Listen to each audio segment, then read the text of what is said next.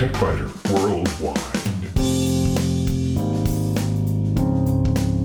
It's the High Tech Podcast in plain English with an hour's worth of news in about 20 minutes. That's because we leave out the commercials, the station breaks, the sports, and most of the jingles.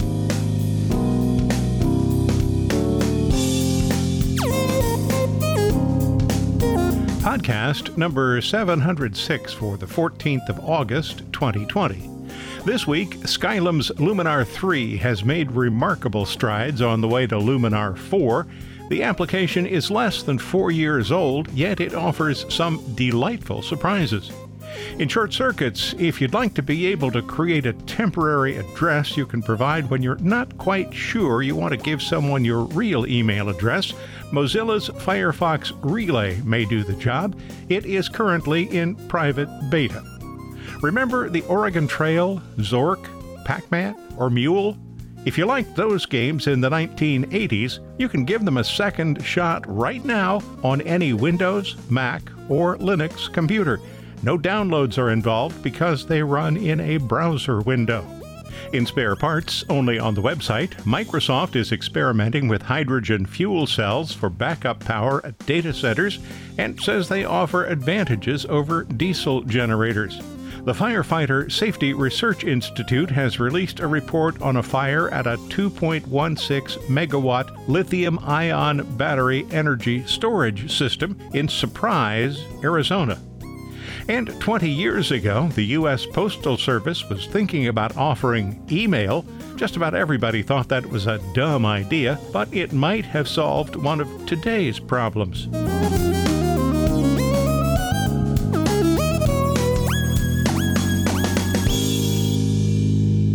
Photo editing application Luminar from Skylum continues to improve, and it has a lot of good features. In fact, the changes from last year's version 3 to this year's version 4 are little short of revolutionary, but there are still a few problems that get in the way. In less than 4 years, photo editing application Luminar has progressed from an impressive initial release to an even more impressive version 4. MacFun, they spelled that M-A-C-P-H-U-N, MacFun. They released the initial version back in 2016. It was for the Mac OS only. A year later, MacFun changed its name to Skylum, and the company released a Windows version in 2018. So the Windows application I'm reviewing today could be said to be just 2 years old. Most competing photo applications have been in development for far longer, so what Skylum has done in just 4 years, or 2 years, is really remarkable. So let's start with the features that make Luminar a true contender. Luminar offers 3 operating modes: standalone, external, and plug-in. As a standalone manager and editor, the user creates a catalog and imports files into it, then chooses one or more photos to edit. The edits are saved to a catalog file, and the finished images can be exported in JPEG or TIFF format. The edit steps, which are stored in state files, can be removed by selecting an image and pressing the delete key. That removes the image and all of its state files from Luminar, but it leaves the original image on the disk. Second option would be as an external editor. A few image editors do allow the user to send an image to an external editor. Lightroom Classic's library module, for example, has a transfer to Luminar 4 option in the library. It's in the Plug-in Extras section of the menu. More editors, including Lightroom Classic, support Luminar as a plug-in, and that's the better option in my opinion. And number 3 is as a plug-in for another application. Luminar 4 can act as a plug-in for Photoshop, Lightroom Classic, Photoshop Elements, Capture One, and on the Mac for Photos and Aperture. Aperture has been discontinued. In Lightroom Classic's Library or Develop module, the user selects Edit In to send a copy of the image as a TIFF, JPEG, or PSD to Luminar 4. Best choice there is a TIFF. After making the edits in Luminar, the user presses the Apply button to return the edited file to Lightroom Classic. And unlike Photoshop, Luminar honors the user's request for zip file compression on the returned file.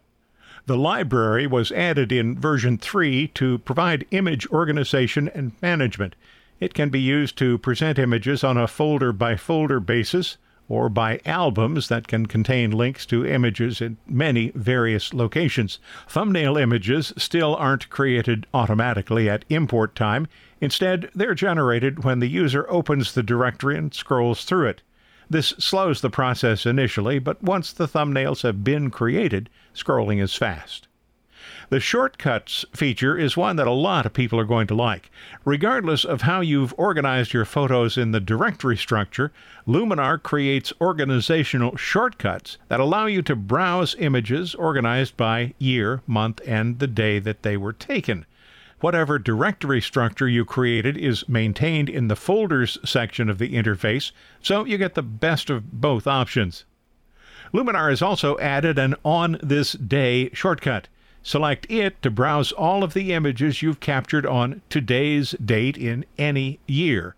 When I tried that function on the 29th of July, Luminar showed me the images from the 29th of July in 1999, 2000, 2001, and 2017.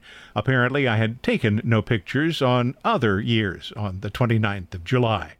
There are also categories for images that you've recently added, recently edited, recently searched for, or discarded from Luminar.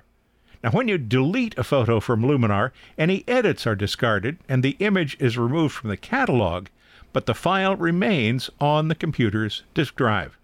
And albums serve another purpose.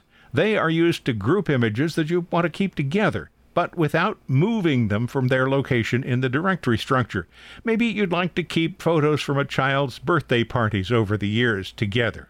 So you'd drag the images to a birthday album, for want of a better name.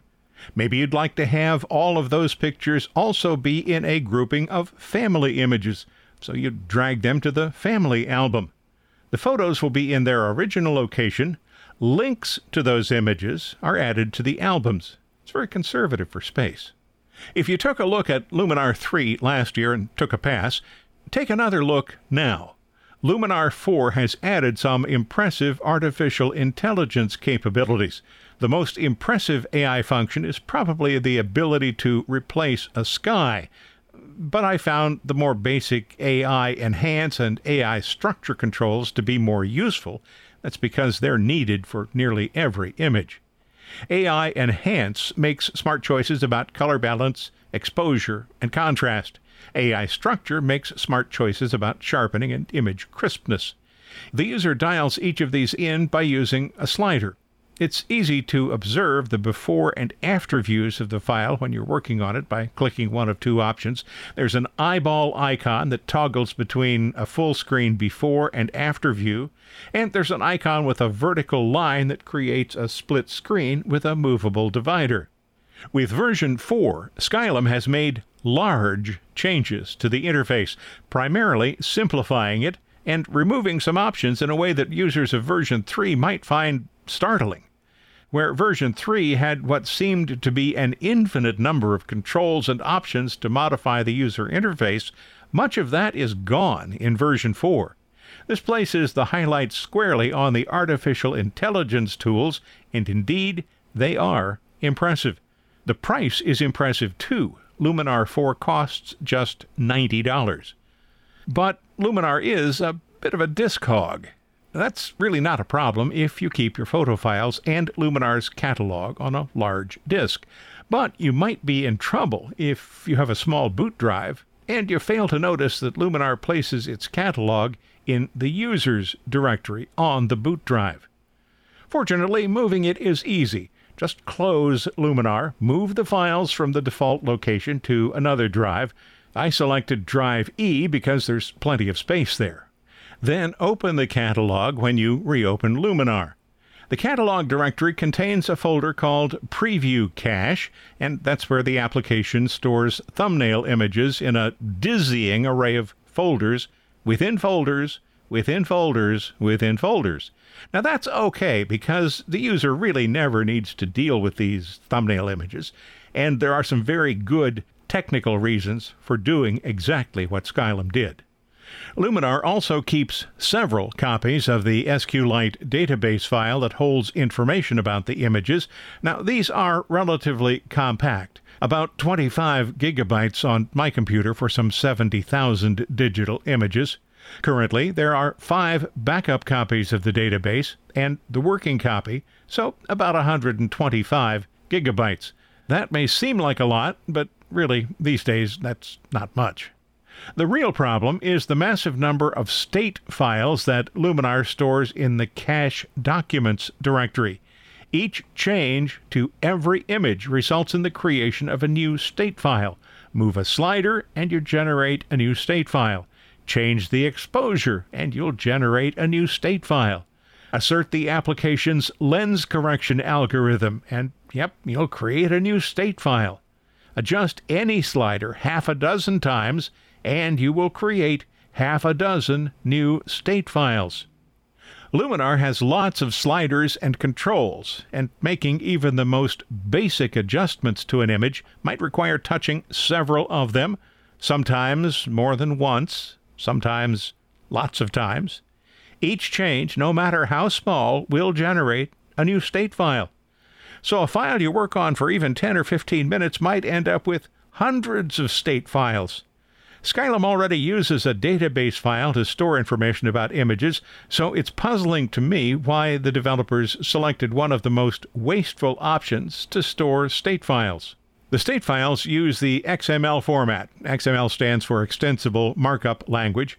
That makes the file minimally human-readable, although you have no reason to want to read it, but it is a horrid choice for data storage. The developers really should consider some other option. Each of the state files actually turns out to be a LUT file. LUT is an acronym for Lookup Table, and the files are commonly used for color grading in both motion picture and still photography.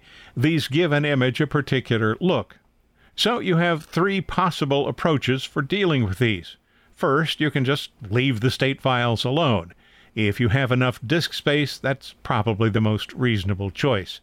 Or after you finish editing a file, you can delete the state files associated with it. There are 2 problems with this approach. The first involves finding the state files associated with a given digital images. The state files have names that look a lot like gobbledygook, and there is no way to identify which state files go with which digital images. And second, although deleting the state files seems to have no effect on the finished images, it does delete the image's edit history, and you would then be unable to step back through the changes.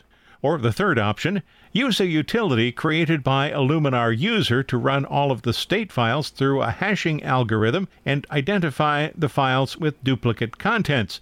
Then find a way to create symbolic links to those files to maintain the edit history. If you'd like to investigate that, I have a link on the TechBiter Worldwide website to an explanation of how that's done. In any event, this isn't the kind of problem that a user should need to deal with. Well, the bottom line for Luminar 4 is 4 cats. Luminar 4 improves with age. Instead of 3 cats, which Luminar 3 earned last year, Luminar 4 gets a solid 4 cats.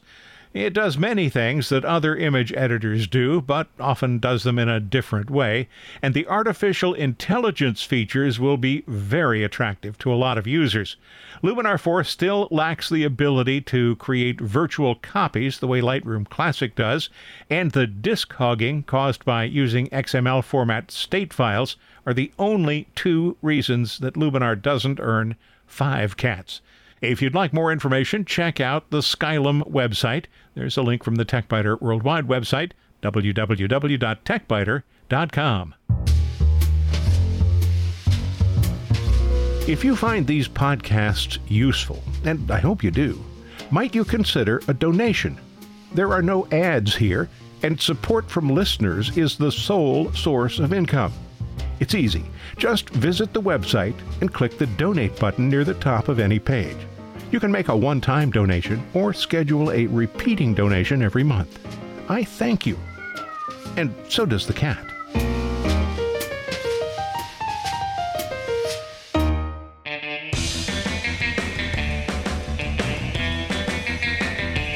In short circuits, here's a question. How much spam do you get? Probably a lot more than you want.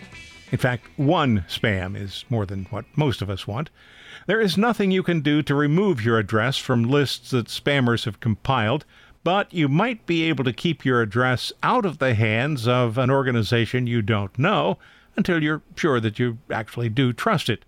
Developers at Mozilla have been working on Firefox Relay, a service that creates throwaway email addresses, and these addresses forward to the address you use to sign in to your Firefox account. It is currently being tested in a private beta release, so there are some warnings. And here they are. If you don't have a Firefox account, which also allows you to synchronize browser settings on various devices, get one. There's a link on the TechBiter Worldwide website this week that'll take you to the right place to do that. If you have a Firefox account but you haven't yet been invited to participate in the test, you can sign up to get in line, and there's a link to tell you where to go to do that. The private beta test is currently available only in English, but it can be used anywhere on the planet. The Relay account is administered via Firefox, so presumably no similar add-on will be created for Chrome, Edge, or Safari. The addresses created will forward to the address that you have used to create your Firefox account. If you have a second address, they may be able to forward to those addresses later, but not now. And if you find the add-on and install it, but you haven't received an invitation from Mozilla, guess what? It won't work. So you really should just take all of this information under advisement. Firefox Relay is still really early in development. Mozilla says it is an experimental service that helps you to protect your real email address, the one most closely attached to your online identity. It lets you generate unique random aliases you can use to sign up for accounts, apps, or newsletters, and then forwards the messages to your real address. If you find an account is sending unwanted email or spam, you can block the alias and it'll stop sending email to your box. And once you no longer want a given account, you can just simply delete the alias. There were about 5,300 testers when I started working with the application at the end of July. Relay allows users to create up to 5 forwarding addresses, and you'll get whatever random set of characters the application uses. Mine happened to turn out to be ZCSWQRN6U at relay.firefox.com. Among the features that may be added later is one that would allow users to define their own name and perhaps even to specify a domain. Another feature being considered for future development is the ability to reply to a message using the Relay alias. Currently, there is a workaround for those who know how to set a reply to address. When replying to a message that came through Relay, the user can specify the Relay address in the message's reply to field. And it's really little more than a bit of obfuscation. It won't really hide your true address. And there is one additional potential problem.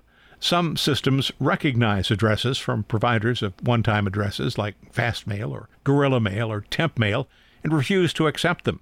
Presumably, these systems will also block Firefox Relay addresses. And keep in mind, this is a beta application. Even if you do manage to sign up for it, the results may not be exactly what you expect.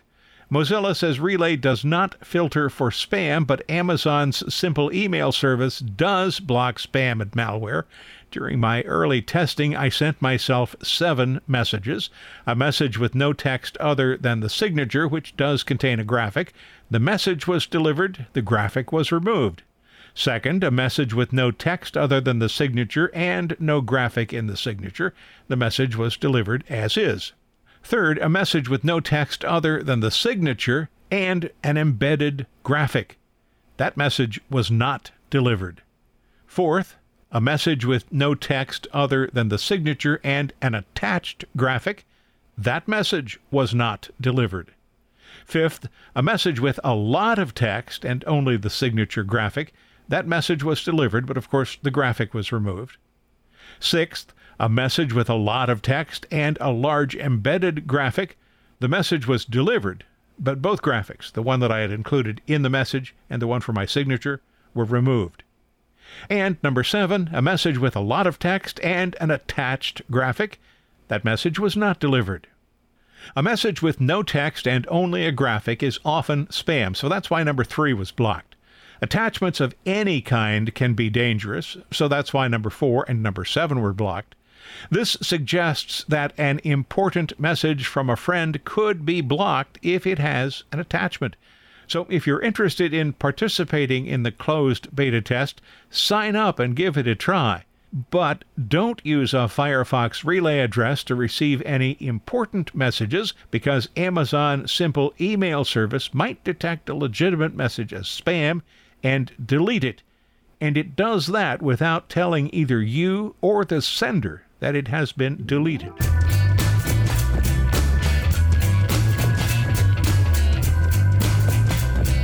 Internet Archive is a nonprofit library of millions of free books, movies, software, music, websites, and more. Maybe you've heard of it before because of its web archive called the Wayback Machine. The Internet Archive is a digital library with the stated message of universal access to all knowledge. It provides free public access to collections of digitized materials, including websites, software applications and games, music, movies and videos, moving images, and millions of books. In addition to its archiving function, the Archive is an activist organization advocating a free and open Internet. The Internet Archive currently holds over 20 million books and texts, 3 million movies and videos, 400,000 software programs, 7 million audio files, and 400 billion web pages in the Wayback Machine. The Wayback Machine gives us a view back into what the web looked like more than 20 years ago. For example, you'll see on the TechBiter Worldwide website just how primitive Amazon's website appeared in December 1998. The Internet Archive includes old films, old software, collection of microfilm, millions of scanned books, images from NASA, 140,000 images from the Metropolitan Museum of Art, and even old games that you can play on any computer using just a browser. It's the old games I find interesting, and the MS-DOS Games section includes games that ran on DOS computers, and also games that ran on Atari, Amiga, and other early computers. No downloads, no installation. Just select the game, and it opens in a browser window. You'll find a link to the MS-DOS Games section on the TechBiter Worldwide website. Maybe you'd like to play SimCity, Pac-Man, the Oregon Trail, or Where in the World is Carmen Sandiego? You can even play Mule that my family and I played on an Atari 800 back in about 1983. Mule was one of my wife's favorites. You're one of 4 people on a planet called Irata. By the way, that's Atari backwards. If there's just you, the computer can play the other 3 parts, and you'll have either 6 or 12 turns to accumulate the most resources and win the game. The game is about 4 hopeful explorers trying to make a fortune on Irata by producing various goods, food, energy, smith ore, and chrysite. And each of the goods, of course, has specific uses. If you don't have enough food, you'll have less time during your turn. If you don't have enough energy, your output will be lower. If enough smith ore isn't produced, there'll be a shortage of mules. Chrysite is the big earner, and it can make or break the game. The mules, multiple-use labor elements, they're used to develop and harvest resources from the player's real estate.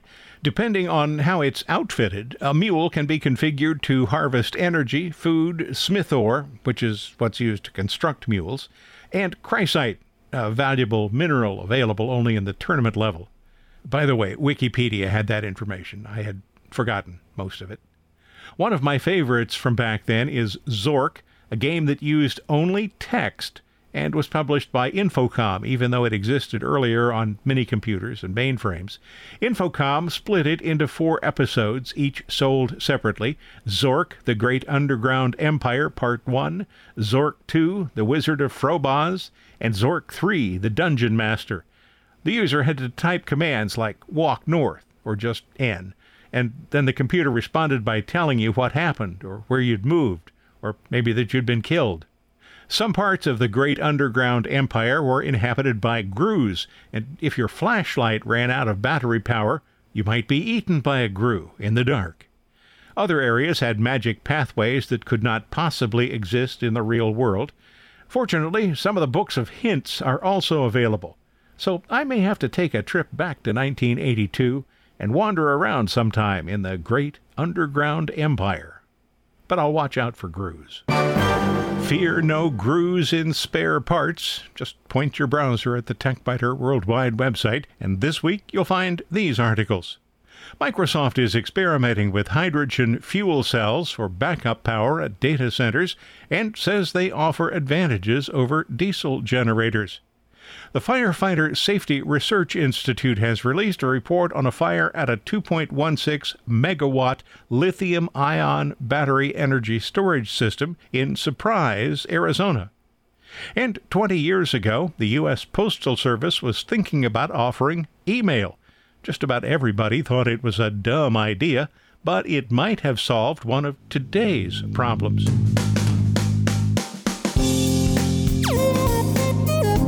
Thanks for listening to TechBiter Worldwide, the podcast with an hour's worth of technology news in about 20 minutes. I'm Bill Blinn. Be sure to check out the website, www.techbiter.com. And if you like, send me an email from there. See you next week.